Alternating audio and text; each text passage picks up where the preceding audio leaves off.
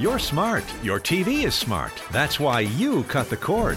But you need one more thing. Alaska's news source. Watch live or when it's convenient for you. Here's how. Just search Alaska's news source on Roku, Apple TV, Amazon Fire, or Android TV. Install and enjoy. It's completely free and has everything you need in one spot. Breaking news. Statewide weather. In-depth investigations. Start streaming Alaska's news source live today. You're watching Alaska's news source. Good evening. Traffic is flowing smoothly along the Glen Highway after multiple wrecks were seen along stretches of that highway from Eklutna to the interchange. A stretch of the Glen was shut down as Anchorage police, fire, and Alaska State troopers helped with several vehicles that had crashed. Traffic was backed up in the last couple of hours after the initial alert from police at 11:53 this morning. We had a crew out there who said there were separate crashes in that area. The police originally reported this as a multiple vehicle collision. APD says there were no fatalities or life-threatening injuries. And we can't remind people enough about slippery roadways and slick conditions on area highways, especially after this fresh round of snow. Meteorologist Robert Forget joins us now with a first look at our forecast. Robert is back, and he brought with him the snow. Hey. Hey, one thing that you did mention, and that is the roads are slick. When we've had this nice dry slot where things have melted down, it's almost like starting over with that snow on the highways. And as it's packed down, it becomes very icy, and that's what's happened not only the last round of snow we had, but today's round of snow. 5.2 inches what we had. Let's go ahead and see our current conditions right now. Looking down on the street there, we are looking at 26 degrees. Winds are out of the north-northwest at 9 miles per hour, making it feel like 17 out there. Hey, we did have 5.2 inches. That's a new record, a daily record. Broke the old one in 1990 of 3.5. 27's our high, 23 our low. Tonight, that snow stops, and as it stops, we'll see mostly cloudy skies.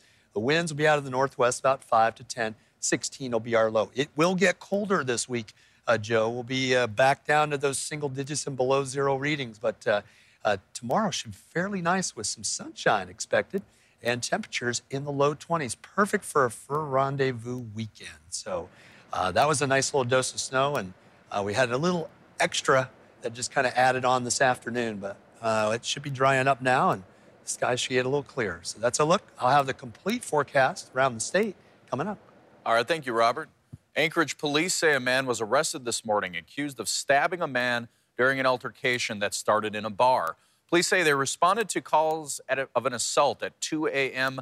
in the Gaslight Bar, which is downtown in the 700 block of West 4th Avenue.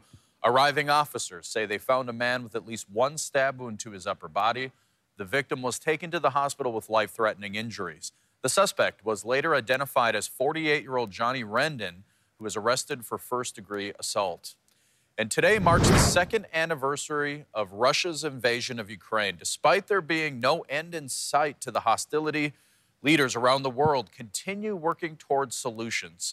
Our senior national correspondent, Peter Zampa, is at the United Nations, where the global body is marking the occasion. 2 years of war in Ukraine, and the world's preeminent body focused on maintaining peace and security still searches for answers.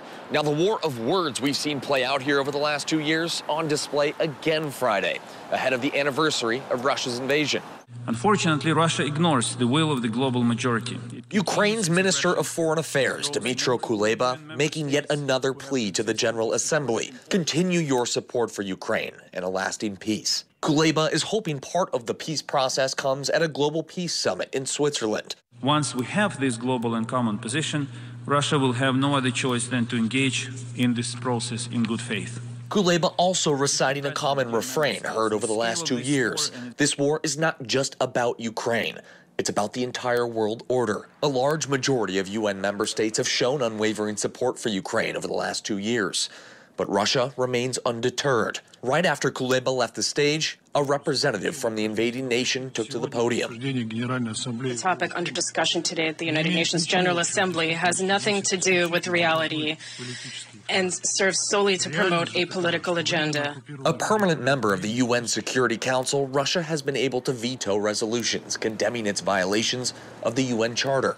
Vasily Nebenzia reiterating Russia claims their invasion is warranted. Our cause is just, and we will prevail. Despite condemnations from international bodies like this one, or rulings from international courts, none of it is impacting Russia's motivation to wage this war. And it's clear, listening to the leaders here, a solution for long-lasting peace remains elusive. Reporting at the United Nations, I'm Peter Zampa. Downtown Anchorage blanketed in fresh snow for the Fur-Rondy Parade, as organizers say there are more participants this year than any other year since 1972. Georgina Fernandez was there and captured the energy and fun. Well, despite the snow on the ground and the flurries in the air, that didn't stop hundreds of Alaskans from coming out Saturday morning to kick off their Fur-Rendezvous activities. Music filled downtown Anchorage Saturday morning as the 11th Airborne Division Band led this year's Fur-Rondy Grand Parade. This year's parade is the largest organizers say it has seen in decades. 67 groups were part of the annual parade that curved around downtown Anchorage, including local marching bands, the Antique Auto Mushers,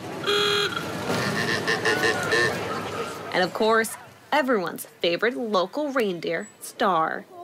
Even Seymour the Moose came out to pay a visit. Nearly 3,000 spectators, adults, children, and many dogs braved the snowy, wet Alaska weather as they cheered from the sidelines.